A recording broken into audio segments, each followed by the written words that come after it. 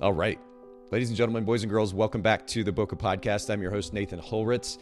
It's good to have you here today. It's actually been a little bit since we've done a Bokeh Podcast live stream. It was before the new year, so this naturally would be the first Bokeh Podcast episode for the new year. Happy New Year to you.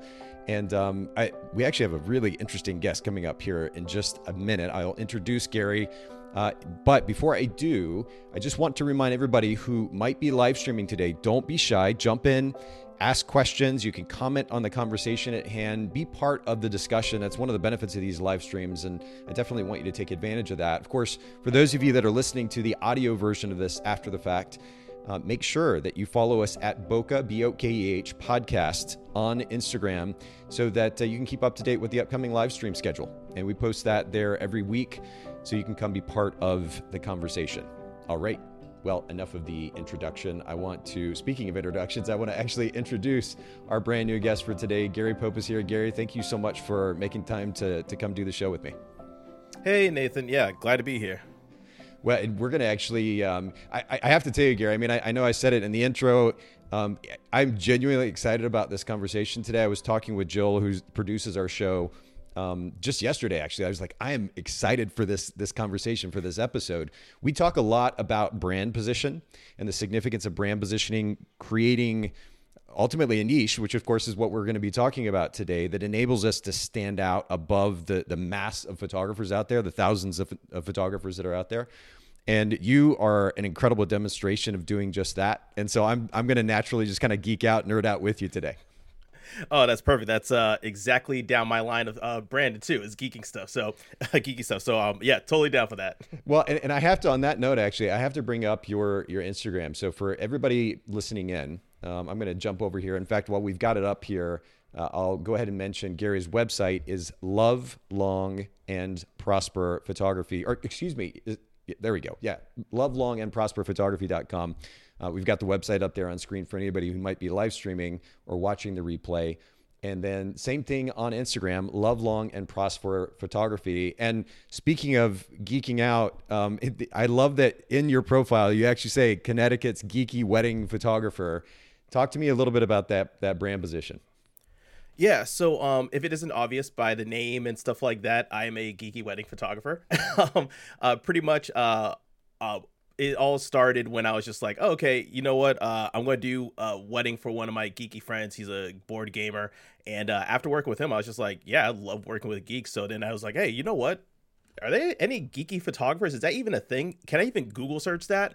Yeah. And then after doing a little bit, no joke, I was actually probably investigating this for like 2-3 months, trying to see if this is a good idea and stuff like that. And I was like, oh, yeah, this actually does seem like a very good way to position myself and stuff. And not only that, it's down my line. It's the perfect people I love working with. So I decided to go ahead and just become a geeky wedding photographer. So I just specialize in that. I love it. You just ran with it and you owned it. And I also like that you speak about how you spent time researching this. This is, again, another thing that we talk about on the podcast, that when we talk about positioning ourselves as a brand, and which of course ultimately enables us ideally to stand out above the crowd, amongst the mass of photographers. One of the things that we have to do to pick that brand position that enables us to stand out is to look around us, look at the market around us, and see where the opportunity lies. I think a lot of photographers, Gary, and maybe you've seen this as well, a lot of photographers will just kind of pick a cute tagline of some kind. They try to be catchy and creative and whatever. But the reality is most of those words don't hold a whole lot of meaning to the potential client. And it also does little to nothing to actually position that photographer amongst their marketplace, right? Yeah, that's 1,000% true. And I am I've done this myself. With my first brand, it was literally GDA Weddings, and GDA Weddings stood for Gary Does a Lot of Weddings. And so, worst name ever. Whenever people would ask, they'll be like, oh, what's your name? Like GWA Weddings or whatever. I'm like, no, it's GDA Weddings. And then they're just like, oh, what does that mean? I'm just like, oh, Gary does a lot of weddings. And they're just like, all right, that's nice. Like, all right. And the thing is that, like, because of that example of what I used to do, I noticed how bad that was. And I also kind of noticed that a lot of other photographers fall in that exact same trap where they're just like for example, I'm not going to say an exact specific name of a business or anything like that, but another photographer was talking about their brand name the other day on Facebook. And I'm just going to make this up, but it was something like, let's just call it like Chihuahua Photography. Okay. whatever. Okay. And I was just like, yeah, so you shouldn't name your company that. Like, are you working with dogs or something? And they were just like, no, I just like Chihuahuas. And I'm just like, but how am I supposed to know that? Like, Right. so it doesn't matter what you like. You should target, make your name and your brand and stuff like that targeted around who the people you want to actually get.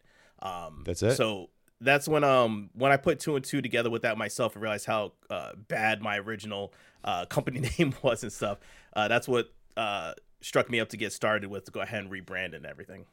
Okay. Well, I told you that we might get into a tangent or two during our conversation. I have to at least take this tangent for a second and ask you about this, because it's on your website as well. You're talking about being a self-proclaimed geek, and certainly I am as well. But you had a YouTube, or maybe still do have a YouTube channel that, at least in part, centered around board gaming. And Yep. when I look at the YouTube world, and I'm very active on YouTube, both as a consumer and in creating content, but when I look at the YouTube world, gaming, as we would normally consider it, is electronic gaming. I didn't even realize board gaming was a thing, like as a type of content on YouTube. Talk about that a little bit. Oh, it totally is. It's okay. Everyone gets surprised by this, but just to give it some perspective, before I started getting heavily in photography, I got married and I had to like downsize my stuff because I was no longer a bachelor with a ton of space. Right. I used to have about 700, 800 board games. And Wow. that is like, for people that collect board games and play a lot of board games, that's considered kind of average.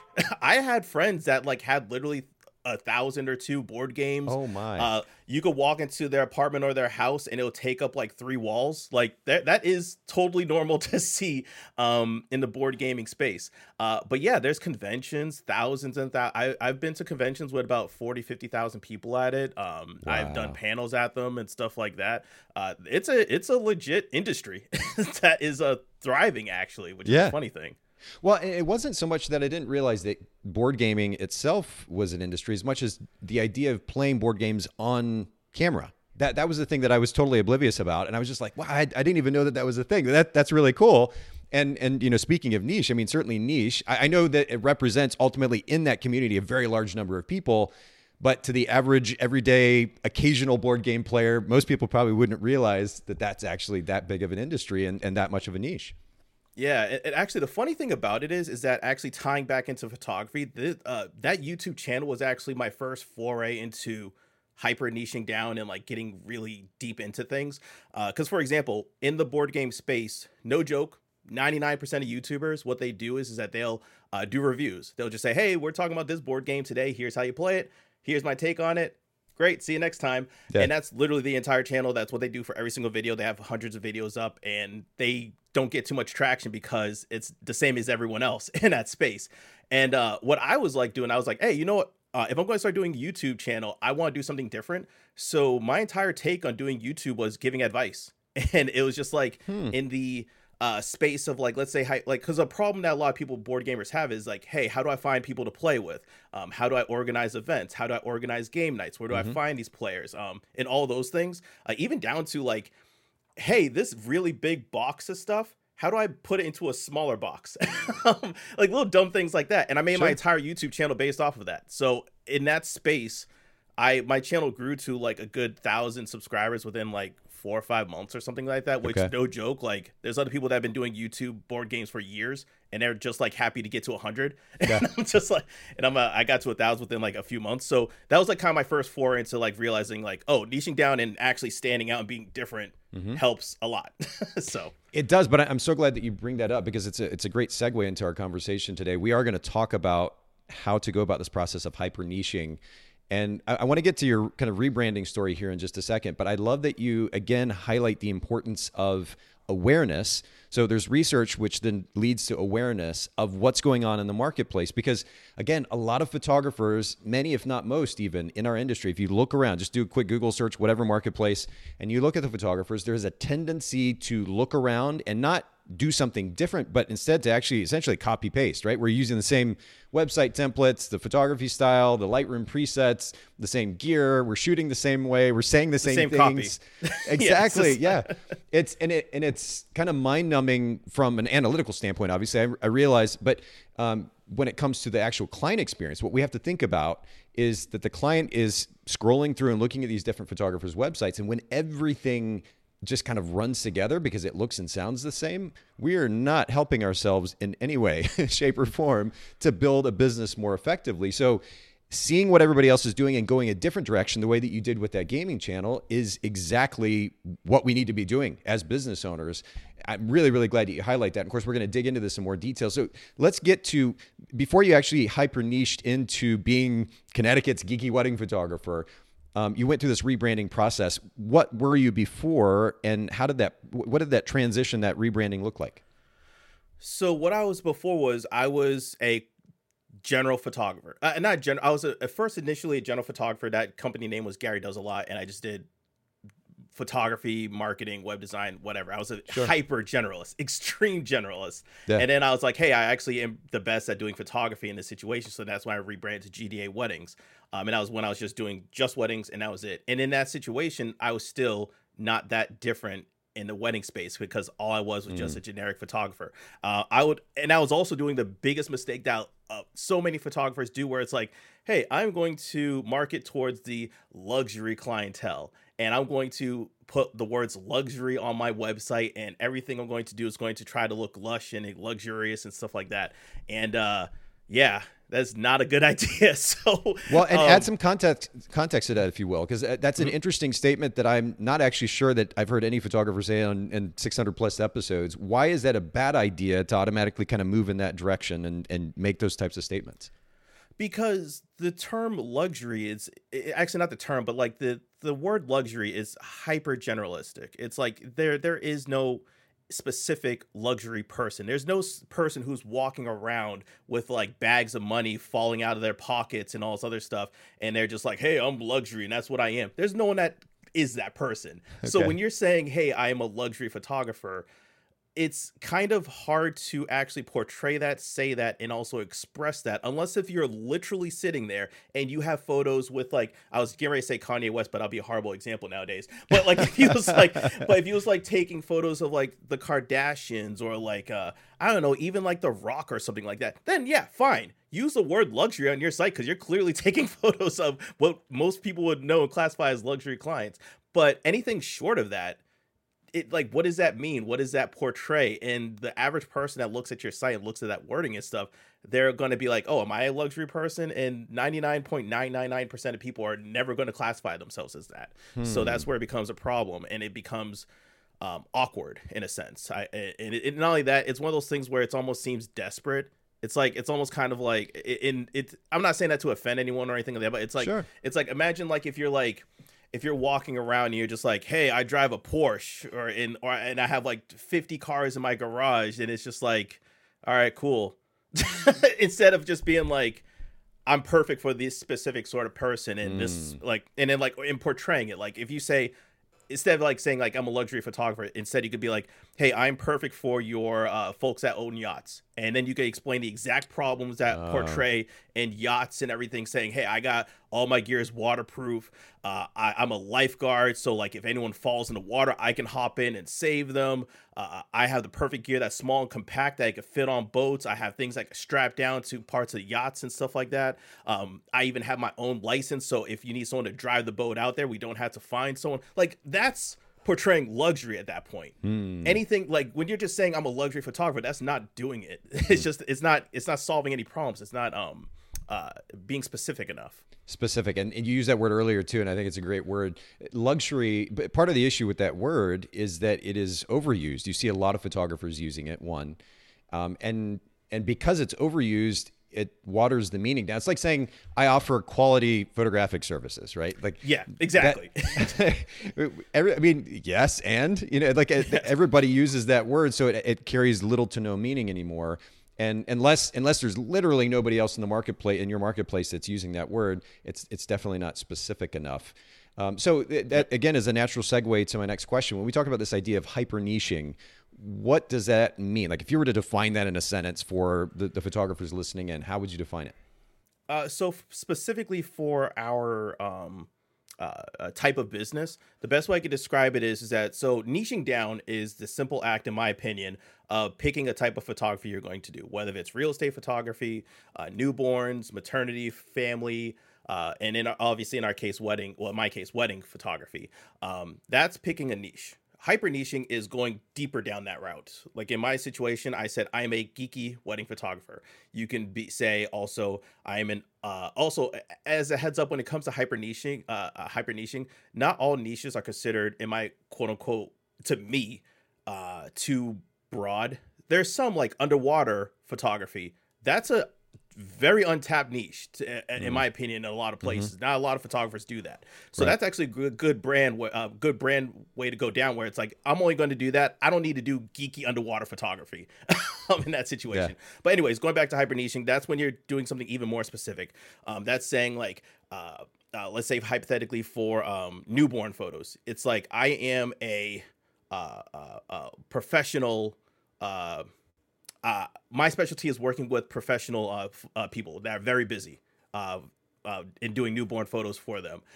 And then you can say like, okay, how does that hyper niche work in that situation? Well, I have in a situation where I have licenses, I have the space available, and I have the assistants that also have licenses and all the certifications that I need to literally, you could drop off your baby and leave them there for the day. And I'll take the photos at some point. Yeah. Now, I'm not saying that there's a specific market that will definitely buy that, right? But it's just an idea and a concept where it's like, at the end of the day, it's like, oh, I could kind of imagine that if someone has a super busy schedule, if they want to schedule something out with you, they got to book it out like 3-4 months ahead of time and stuff like that. But if you make it easy for them and say, hey, you don't even have to be here, just drop off your baby and I'll watch your baby for the day. It'll count as daycare. And I have all the licenses and everything to do it. Sure. They'll be like, oh, okay, I can see how that works for that person. So that's when it gets to the point where you're hyper niching. You're picking a very specific person that you're perfect for at the end of the day. Yeah, when we talk a lot about brand position on the podcast, and two of the ways that I suggest photographers look for an opportunity to position themselves uniquely. One is to offer a variation on a service like you were talking about. So the example I always give is black and white wedding photography for Chattanooga couples, right? So I would only offer wedding photography in black and white. Of course, I have to make sure there's enough of a market opportunity to do that, or maybe expand my market in order to accommodate it. But that would be an example of a variation on a service. Or to your point, it's a really cool idea, actually, lifestyle baby portraits for busy business people, or something to that effect. And you literally, it's not just about the pictures, it's also about the experience. And so the whole experience actually backs up that brand position, and that distinct brand position at that. I think that's a great example. Can I actually touch on one thing that you mentioned? Please. Yeah. When you mentioned that, like, focusing on like black and white photography specifically, that is something that a lot of photographers do. And in my opinion, I don't feel like that's strong enough nowadays. Okay. Fair. Because like if there's like one, and there's nothing wrong with it, like especially sure. It definitely is a good start, like good point to do. But one of the problems I see with it is, like, for example, I see this all the time. There'll be some extremely famous photographer that's like known in like other states. Like I'm in Connecticut, I'll hear about photographers from like Florida, California, North Carolina, and all these other places. And what I see is I'll see someone post in local Facebook groups saying, hey, this photographer in Florida, does anyone shoot photos like them? And you'll get 50 comments on that post in a minute. And I'll be honest, I will honestly look through that entire post to see who honestly actually is close to that style. And I will see a solid 5 or 6 people minimum, like usually whenever I see that. Right. And it's like, oh, they could actually hire this person. And will actually get probably the same quality photos.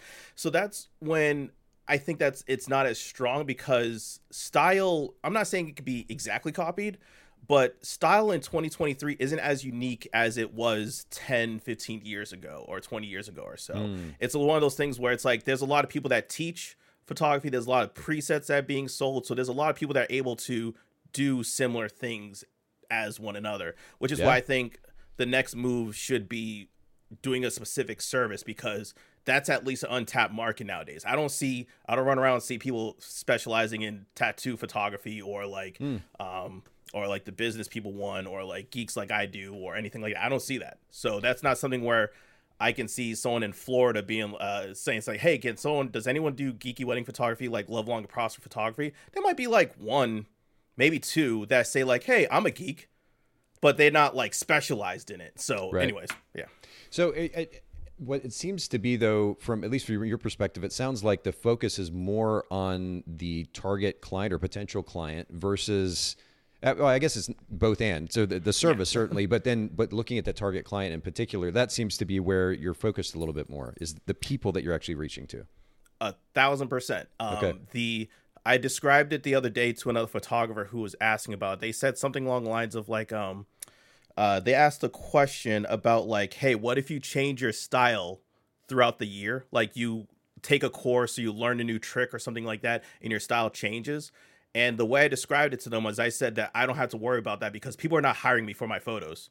And that sounds weird to say when you're a photographer, but at the end of the day, people are not hiring me for my photos. They're hiring me because they're like, hey, I want to talk to this geeky guy. I want to walk out of my ceremony and I want to be listening to the outro to, I don't know, Inuyasha. And I want my photographer to just randomly be like, hey, whose idea was that to play the outro to Inuyasha? You're like, oh, you knew that? Like that's the things that's I am providing for these folks, and they appreciate it a lot. That's why they hired me. So, well, even your domain name, for anybody who didn't catch the reference, a reference to Star Trek through your domain name. I mean, it's a super long domain name, and normally I wouldn't go that direction as a business owner. But at the same time, what it does automatically is like the person that recognizes that, oh, they're already in connection with this brand that you're trying to create, which is focused toward geeks. Which is really interesting. Yeah, I wouldn't recommend going with the long name. Giving people your email address sucks. Giving people your Instagram account sucks. Yeah. but besides that, yes, you're 100% right. They know exactly what I'm all about within seconds before even seeing my site. So that's why I kept it. Yeah, and that makes sense. So before we get into kind of practical application for photographers listening in, they're like, okay, I get what Gary is saying. I want to figure out how to best hyper niche in my marketplace. I do have one other question for you, because I know that at least part of the apprehension for photographers in hyper niching is FOMO. They're like, if I really niche down, it's going to limit my business opportunity. What would your response be to them? It's two parts. One, that's why you spend a lot of time brainstorming and doing your research on it to see if it's even a lucrative enough niche to go down. Because I would hate for you to go down a niche and then you realize like, oh, this fits like 5 people in my state. So it's like, who am I even marketing to? Right. So that's thing number one, which is why this is not a 1 or 2 week process. This is like, take your sweet time figuring this out. No joke. When I was trying to figure out my niche, I was between about 3 different niches. I don't even care about sharing them now. One was interracial marriages. The one was geeky weddings. And then the third was actually literally even hyper niching down even further, like hyper niching into specifically Harry Potter weddings. And it was a toss up between all 3 of them. Yeah, that's why I actually pulled back, because I realized that, yeah, while the Harry Potter niche is actually surprisingly pretty big for weddings, surprisingly. Yeah. No joke, this past year in 2022, I had, I think, 4 or 5 Harry Potter weddings. Wow. So, anyways, that's why I pulled it back to geeks, because it brought it up a bit. But anyways, right. FOMO. First off, you're going to stand out so much more. And people say things like, oh, they have no luck on Facebook groups because when they post comments in them, they're competing against literally 100 of the photographers that comment on things within the first 5 minutes of the post being up. You're not going to have any FOMO when you actually stand out in those comments. Because because I do those too. I still to this day comment on those posts. And the thing is that, no joke, while some people say they get 0 business from that or barely any business, I probably get a response 1 out of every 5 ones I comment on, maybe even a little bit more or less is around that point. No joke. I commented on 2 days ago, and both folks filled out my contact sheet within about an hour of me commenting. Wow. So that's what I'm saying. So you don't miss out on that. You're getting a lot more opportunities in that situation. There's some work to be put into when you're commenting on people and stuff like that, so you're a little bit more successful. But for the most part, like I still just comment on random ones anyways, as long as it fits my budget and all this other stuff. But anyways, and the other thing is that you still get out of business in other places. I have like I had 2 corporate gigs last month that people reached out to me. One was because I was an engineer and he was a geeky dude. He connected with me. Even though my entire website is nothing but weddings. I don't show family photos, maternity photos, nothing, corporate photos. I don't show anything. It's just weddings. Still got contacted for 2 corporate gigs last month and did them. Actually, I think I actually had 4 or 5 corporate leads last month, if I'm not mistaken, and I got 2 of them. I still do family maternity shoots all the time. I just did a maternity shoot 2 weeks ago in the winter on a beach in Northeast. But yeah, you still get leads for tons of other things. And plus, the best part about it is that you're getting clients that align with you. And when it comes to referrals and everything like that, you're getting referrals for other people that align with you in that for me, geeky sense. But for you, it could be whatever niche you're going down. So you're going to be getting clients and referrals to do other things with more people that align with you. Like for example, the maternity shoot I just did 2 weeks ago, that was a referral from a wedding I did 2 months ago. And it was because the bridesmaid loved my business and loved me at the wedding and stuff like that. And she's also a huge geek, and her husband's a huge geek as well. And it was like, oh yeah, we wanted you to show our maternity shoot, and had a ball doing it. So you're not missing out. You're not missing out on anything. You're just missing out. If anything, you're missing out on opportunity. So you're getting screwed in that, definitely. But I want to go back to the point that you made earlier, which is, I think, is a super important one. Maybe not even really considered enough in the industry, which is the importance of that research that you're talking about. And you've actually mentioned it more than once in our conversation now. I think it needs to be highlighted. There's less FOMO when you're aware that you're tapping into a readily available opportunity, right? So we're scared if we don't know what's going on, because at that point we're crossing our fingers and just hoping. But hoping is not a good strategy for running an effective business. We need to actually take the time to do the research so that we're aware of whether or not there's an opportunity, whether it's in our local market, or if we need to broaden the marketplace, go to the state or the region, or even just the national market. But if we've done the research, we're aware of that information, and now it's just time to put in the work. Exactly. And there's a lot of ways you could research it too. It's like, for example, when I was researching for my own business, while I was researching geeky weddings and stuff like that, I looked up every single geek niche you could think of when it comes to weddings. I looked up and here's the thing. These are the things that I was like, I literally wrote down my ideal client and stuff like that. I wrote down the kind of wedding that they're going to have. And I was like, okay, like my ideal clients would have a Harry Potter wedding. They would have a Game of Thrones wedding. They would have a Lord of the Rings wedding. They'll have they have an anime wedding, and I named like several other things. And I was like, hey, you know what? Let me see what blogs have posted about these types of weddings. And then I saw thousands. So it's like, all right. So clearly there's actually a market there, because there's thousands of people having these sort of geeky weddings, and they're going all out. Some are a lot more chill about it, and they just have little tiny aspects and stuff like that. There's guides I saw and everything.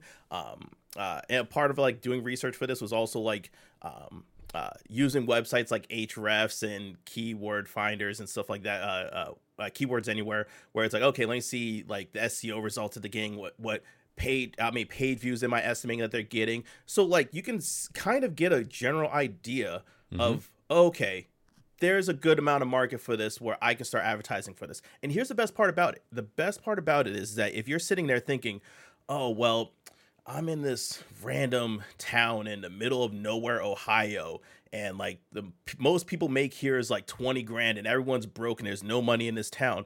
The best part about niching down and being like super unique is that then you can look at the entire countrywide and be like, oh, there's like 5 other people that do this the same exact niche as me. I can travel.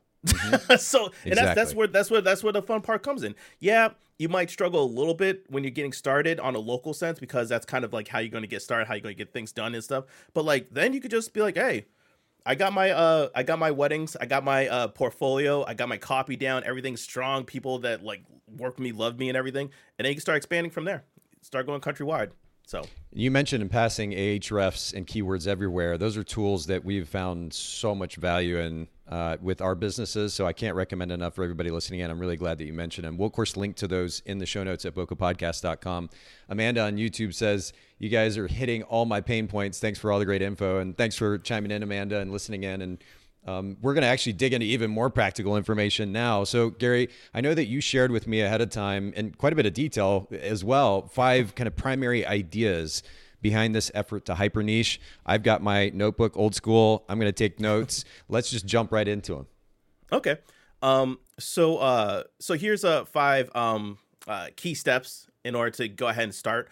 Starting from the beginning, we already touched on this earlier in the podcast, actually several times in this podcast, and it really boils down to starting your brainstorming. Now, you might be like, okay, what is brainstorming? What are the things that entail for that? So here's pretty much everything I kind of did in that first 2 to 3 months while I was doing my own brainstorming and stuff, and these like the 5 steps I did for it. First, here's the thing that everyone says. Everyone says this, no one does this. And it bothers me. And it's literally make your ideal client in your avatar. Make a hyper specific person, literally give them a name, give them an age, what they do for work, what are their activities, what do they do like to do for fun. Go as detailed as you possibly can with this person.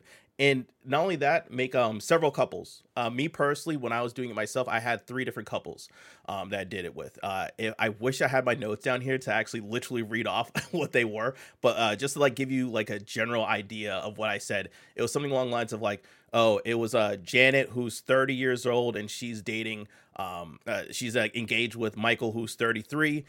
Janet is a ESPN graphic designer, while Michael, he is also a engineer at ESPN, and that's actually how they met. They met while working. Literally, this is how detailed I'm getting. Okay. I also even said Michael has an Etsy shop where he paints Warhammer miniatures on the side. And Janet, her geeky little thing is that she's actually thinking about starting her own Etsy shop after seeing Michael's kind of like grow and stuff. What they do as a hobby is they like to go to Renaissance events whenever they're available. They even go as far as to literally have several different outfits, and they are fully decked out in their outfits. Okay. Their ideal wedding is going to be a Game of Thrones themed wedding, and they're going to have it on a Renaissance park if there's one available. Now, that was a very quick version of one. It was more detailed than that. It was literally like 2-3 pages going over just this one couple, what they like, what they don't like, what their wedding is going to be, and everything. And I bet your character development experience from gaming kind of played into that pretty well too, right? Oh, yeah. It definitely did. It's one of those things where it's almost weird that I never really got into tabletop RPGs and D&D and stuff like that. Oh, did you not? Okay. No, I never. I tried. Okay. It's not for me, which is weird because after the description I just did, but I couldn't ever get into them. I don't know why. It bothers me to this day. But yeah, you do all of those things. You make that avatar, you make it extremely detailed. Mm-hmm. And the reason why is because every little thing that you do from this point on is going to go back to that character. And you're going to say, hey, when I write this copy, is Janet going to like that copy? When I'm writing this advertisement, is Janet going to like that advertisement? When I am picking this image, is this going to be an image that Michael's going to think is cool? Literally every single little thing you do on your website, everything is going to rely and go back to that. This even goes into your research as well. Like, for example, if you're thinking like, hey, how can this even specifically even help with research? Watch this. If I was to say, hey, what is something that Michael would like? Michael's the guy who likes Warhammer. He's into Renaissance paintings and stuff like that. What's something I could do? Okay, how about this? I'll Google right now Game of Thrones wedding. And I look up Game of Thrones wedding and I'll find something on like Offbeat Brides. On Offbeat Brides, guess what I'm going to find in that article? I'm going to find a photographer. Guess what I'm going to do? Going to go to that photographer's website. Guess what I'm going to do? I'm going to see if I can even maybe find their review. And then when I find their review, I'm going to say, okay, in that person's review that they wrote on detailed from that Renaissance themed wedding, Game of Thrones wedding, what were their pain points? What did this photographer do that was really cool, that stood out, that made them hire that person? Guess what? That's a problem that you can now solve and write down on your own website and copy and everything.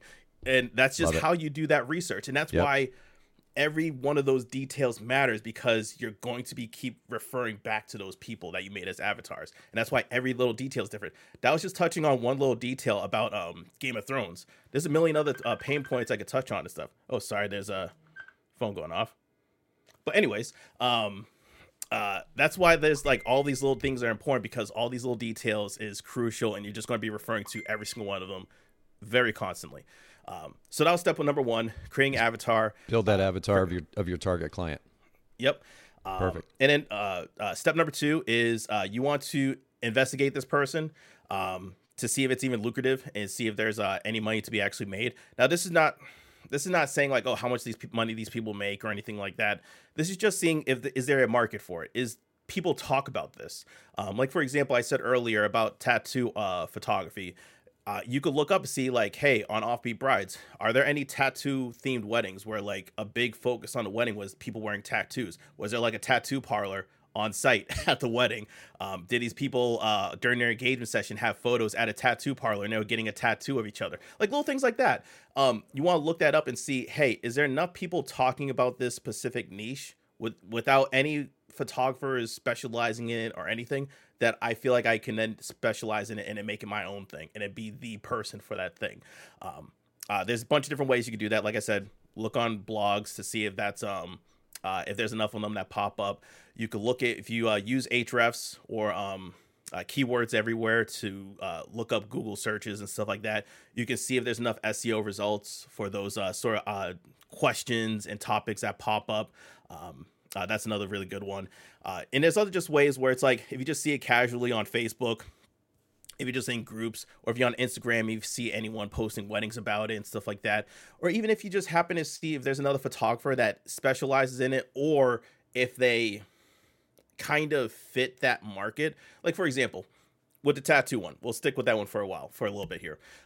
If I saw another photographer who specializes in unique weddings, offbeat weddings, that are not your typical traditional weddings, that's someone who would probably have a lot of tattoo couples in it, for example. Right. So that's just like one of those things where it's like, do your due diligence, look into it, see how many things you could find of it, how popular it is, and take it from there. This is not research that you could do in a day.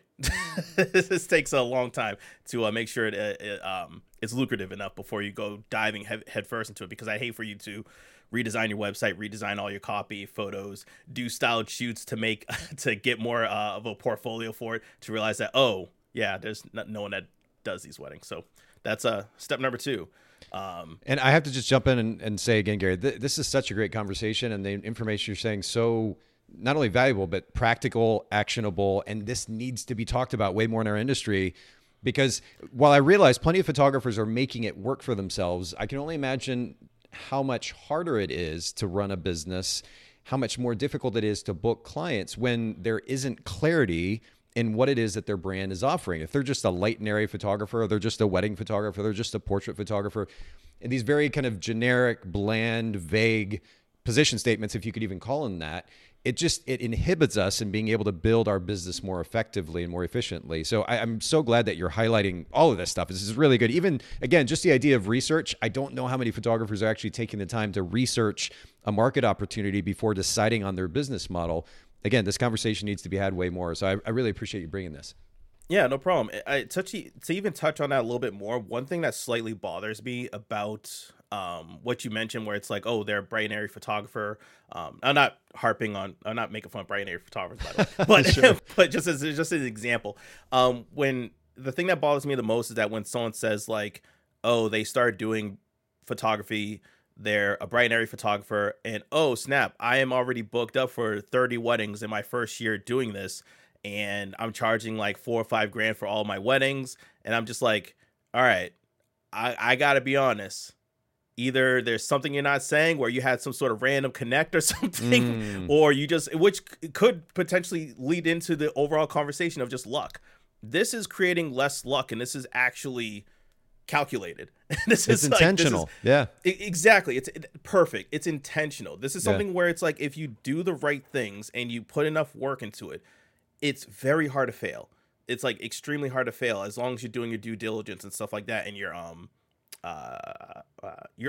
and also, this is a little sidetrack, but you're also actually passionate slightly about whatever it is. Like, I'm not saying like you have to absolutely love the thing. I don't love Harry Potter. I like Harry Potter, but I'm not sitting there hating Harry Potter's in the background and be like, oh, I gotta do another Harry Potter wedding. No, they're cool as hell. But yeah, that's also something that's important. But anyways, so step number three, we're going to go to step 3. So number 1 was develop that ideal client avatar. Number 2 is to verify the market opportunity or market viability of this idea. What's number 3? So number 3 is create problems. Sounds weird, but you're creating problems for these people. You're writing down the kind of pain points that these people would have. Just like Amanda was mentioning earlier, we're touching on her pain points. That's what you want to be doing for your clients. You want to be figuring out what are things that these people hate. In the sense of my geeky couples, the things that they hate is they hate looking bad in photos. They hate being stiff in front of photos. They do not enjoy being in front of the camera. Also, they want to incorporate their hobbies into the photos. A lot of these couples are not going to have geeky props at their wedding, but they want to have geeky photos still, and they want to have some sort of geeky references and everything to them at the same time. Those are my pain points of my couple. Well, not all of them. There's a lot more. But you want to actually write down a ton of pain points for these folks. For example, going with the whole tattoo artist thing, you want to pain point for them is that they want to work with someone that's not going to judge them. They want to work with someone who is going to actually highlight maybe some of their tattoos. They want to work with someone who's probably going to remember specific tattoos that they're going to want captured during the wedding. They're probably going to want also, it even could get to the point where it's the reverse, where, hey, they want to work with someone who knows other vendors that could even help cover up some tattoos that might not be appropriate for their wedding. I literally was actually talking to a couple about this 2 days ago. I'm not even exaggerating this. So that could be a potential thing where it's like you could work in both ways, and they want to you having understanding all these problems and all these pain points then makes you the professional, because you know how to solve these problems, which is step number 4 is you actually then figure out how to solve the problems. But I'm going a little bit back into actually the problem thing. How do you figure out these problems? That could be a very easy question a lot of photographers have. One, it helps actually being a bit into whatever the niche is. So knowing it and being well versed in it helps out a ton, because then you could come up with things off the top of your head that could be potential ones. But to actually go deep into it a little bit more, remember how I described before earlier when I was saying the Game of Thrones example, where you find a photographer, you find a couple, you find a review. That literally is then finding pain points, because you could look at the review and all of those topics, and you could see the exact things that they touched upon. That's and those great. are their pain points and stuff. Yeah. So figure out a problem. So highlight their pain points. And then you said number 4 then is present the solution. It's really interesting. I was actually, when I think about doing even presentations, in fact, podcasts, really everything is about problem solution, right? So much, I should say, not everything, but so much is about presenting a problem, like really building that anxiety up around that problem, and then be like, hey, I got the solution for you. And people can kind of sigh in relief, and now they're all ears, they're paying attention, and you present the solution. Exactly. And also the other thing that people don't mention about problem and then solving the problem is that this also is a very, very key thing for storytelling. for example, super quick example. One thing I do when couples talk to me, they get in a consultation call, stuff like that, is I have a million stories lined up for just about every sort of thing that attaches to my company. For example, if someone's like, oh, what's this thing about you backing up files? I have a story about backing up files. So it's like my story is literally saying like, oh, I used to do IT. My background, I used to do server backups. So I am hardcore into backing up files. When it comes to most photographers, you'll probably run into them. They'll have backups in like 3-4 places. Won't be like a cloud service. Won't be on their hard drive. Won't be on a flash drive. And that's kind of it. Me, I have 2 computers. They're each on each computer. I have a NAS that's attached to. I'm on 2 cloud services. It's also being backed up on a weekly basis, so I could go back to certain dates. I also have a hard drive that I back up and I put monthly into my car. I also have a NAS at my mom's place. Literally, like, and then when people hear that, they're like, "Oh, dang!" he's like real backups, and that's presenting a problem. Hey, your files can get deleted. And then I'm solving it by being like, nah, that's not going to happen with me. And also I'm making it a fun, interesting story and everything like that. So that's where it goes into problem solving, and it's just building a story at the end of the day. And at the end of the day, that's very important to grabbing the attention of folks and also explaining things easily and also making it fun at the same time.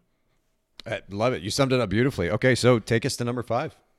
So number 5, and this is one that I think we actually touched upon at the very beginning of this call, was you don't want to be cute with any of this.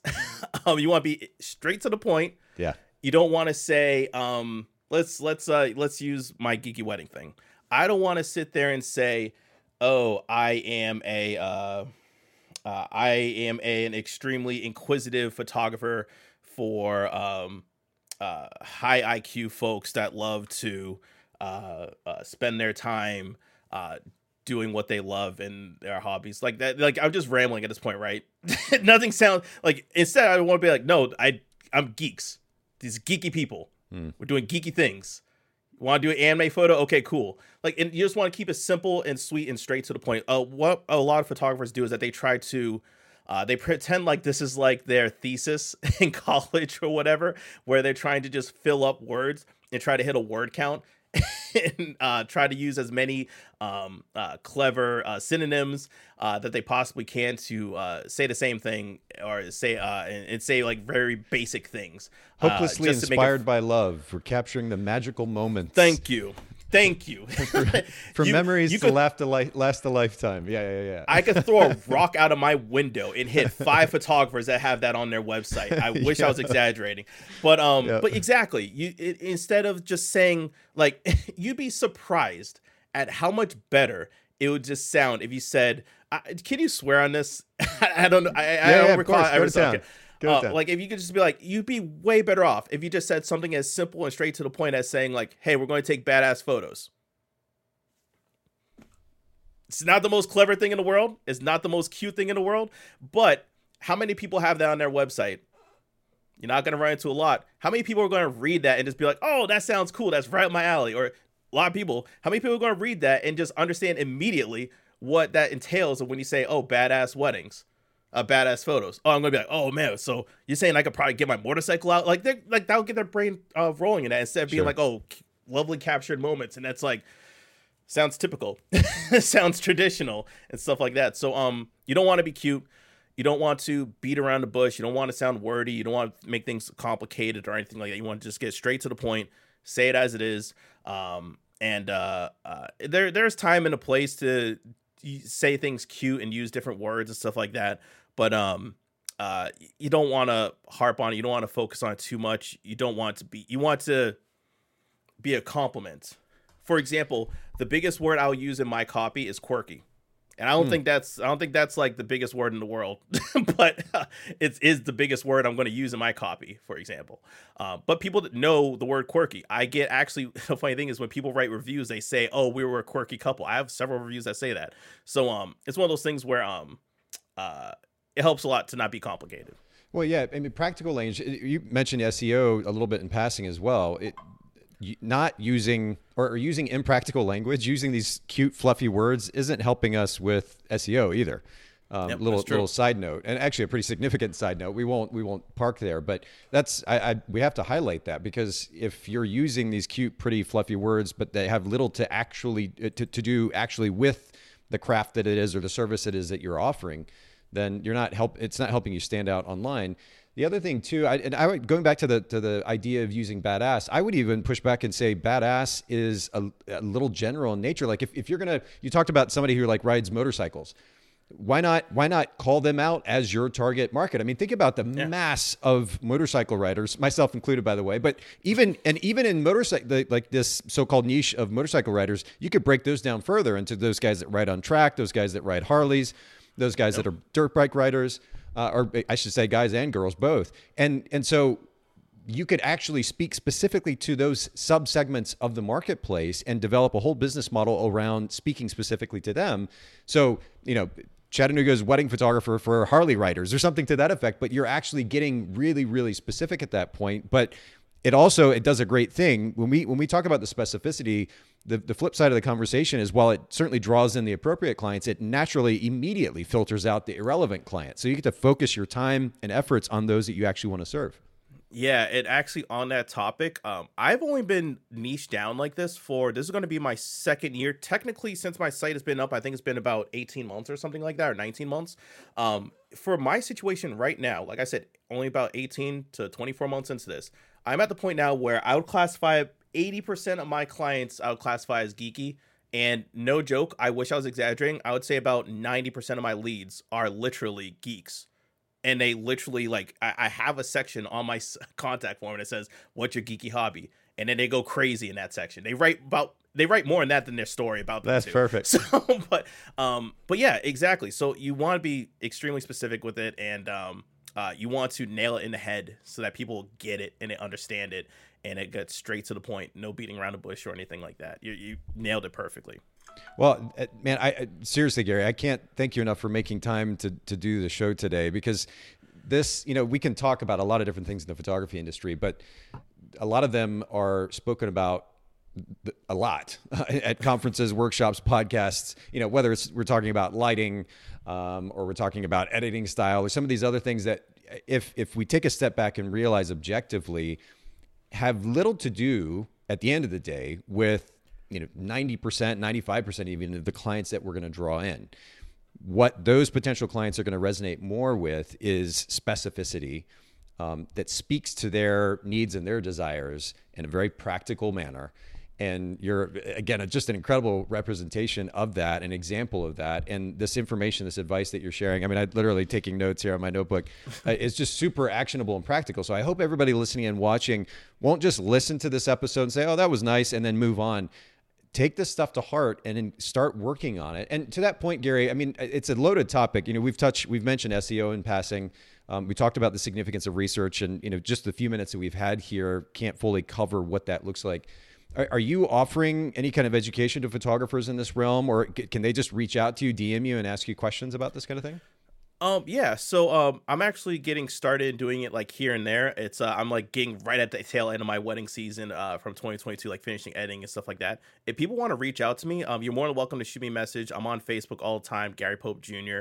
I wouldn't be shocked if you see me in a bunch of Facebook groups. I literally almost messaging in them too much nowadays. But also on top of that, you can check out my company, Love Long and Prosper Photography. You can message me through there. Also, I know within the next ideally 2 to 3 weeks, if I'm actually doing a good job, you can reach out to me on YouTube as well. It'll be Gary Pope Jr.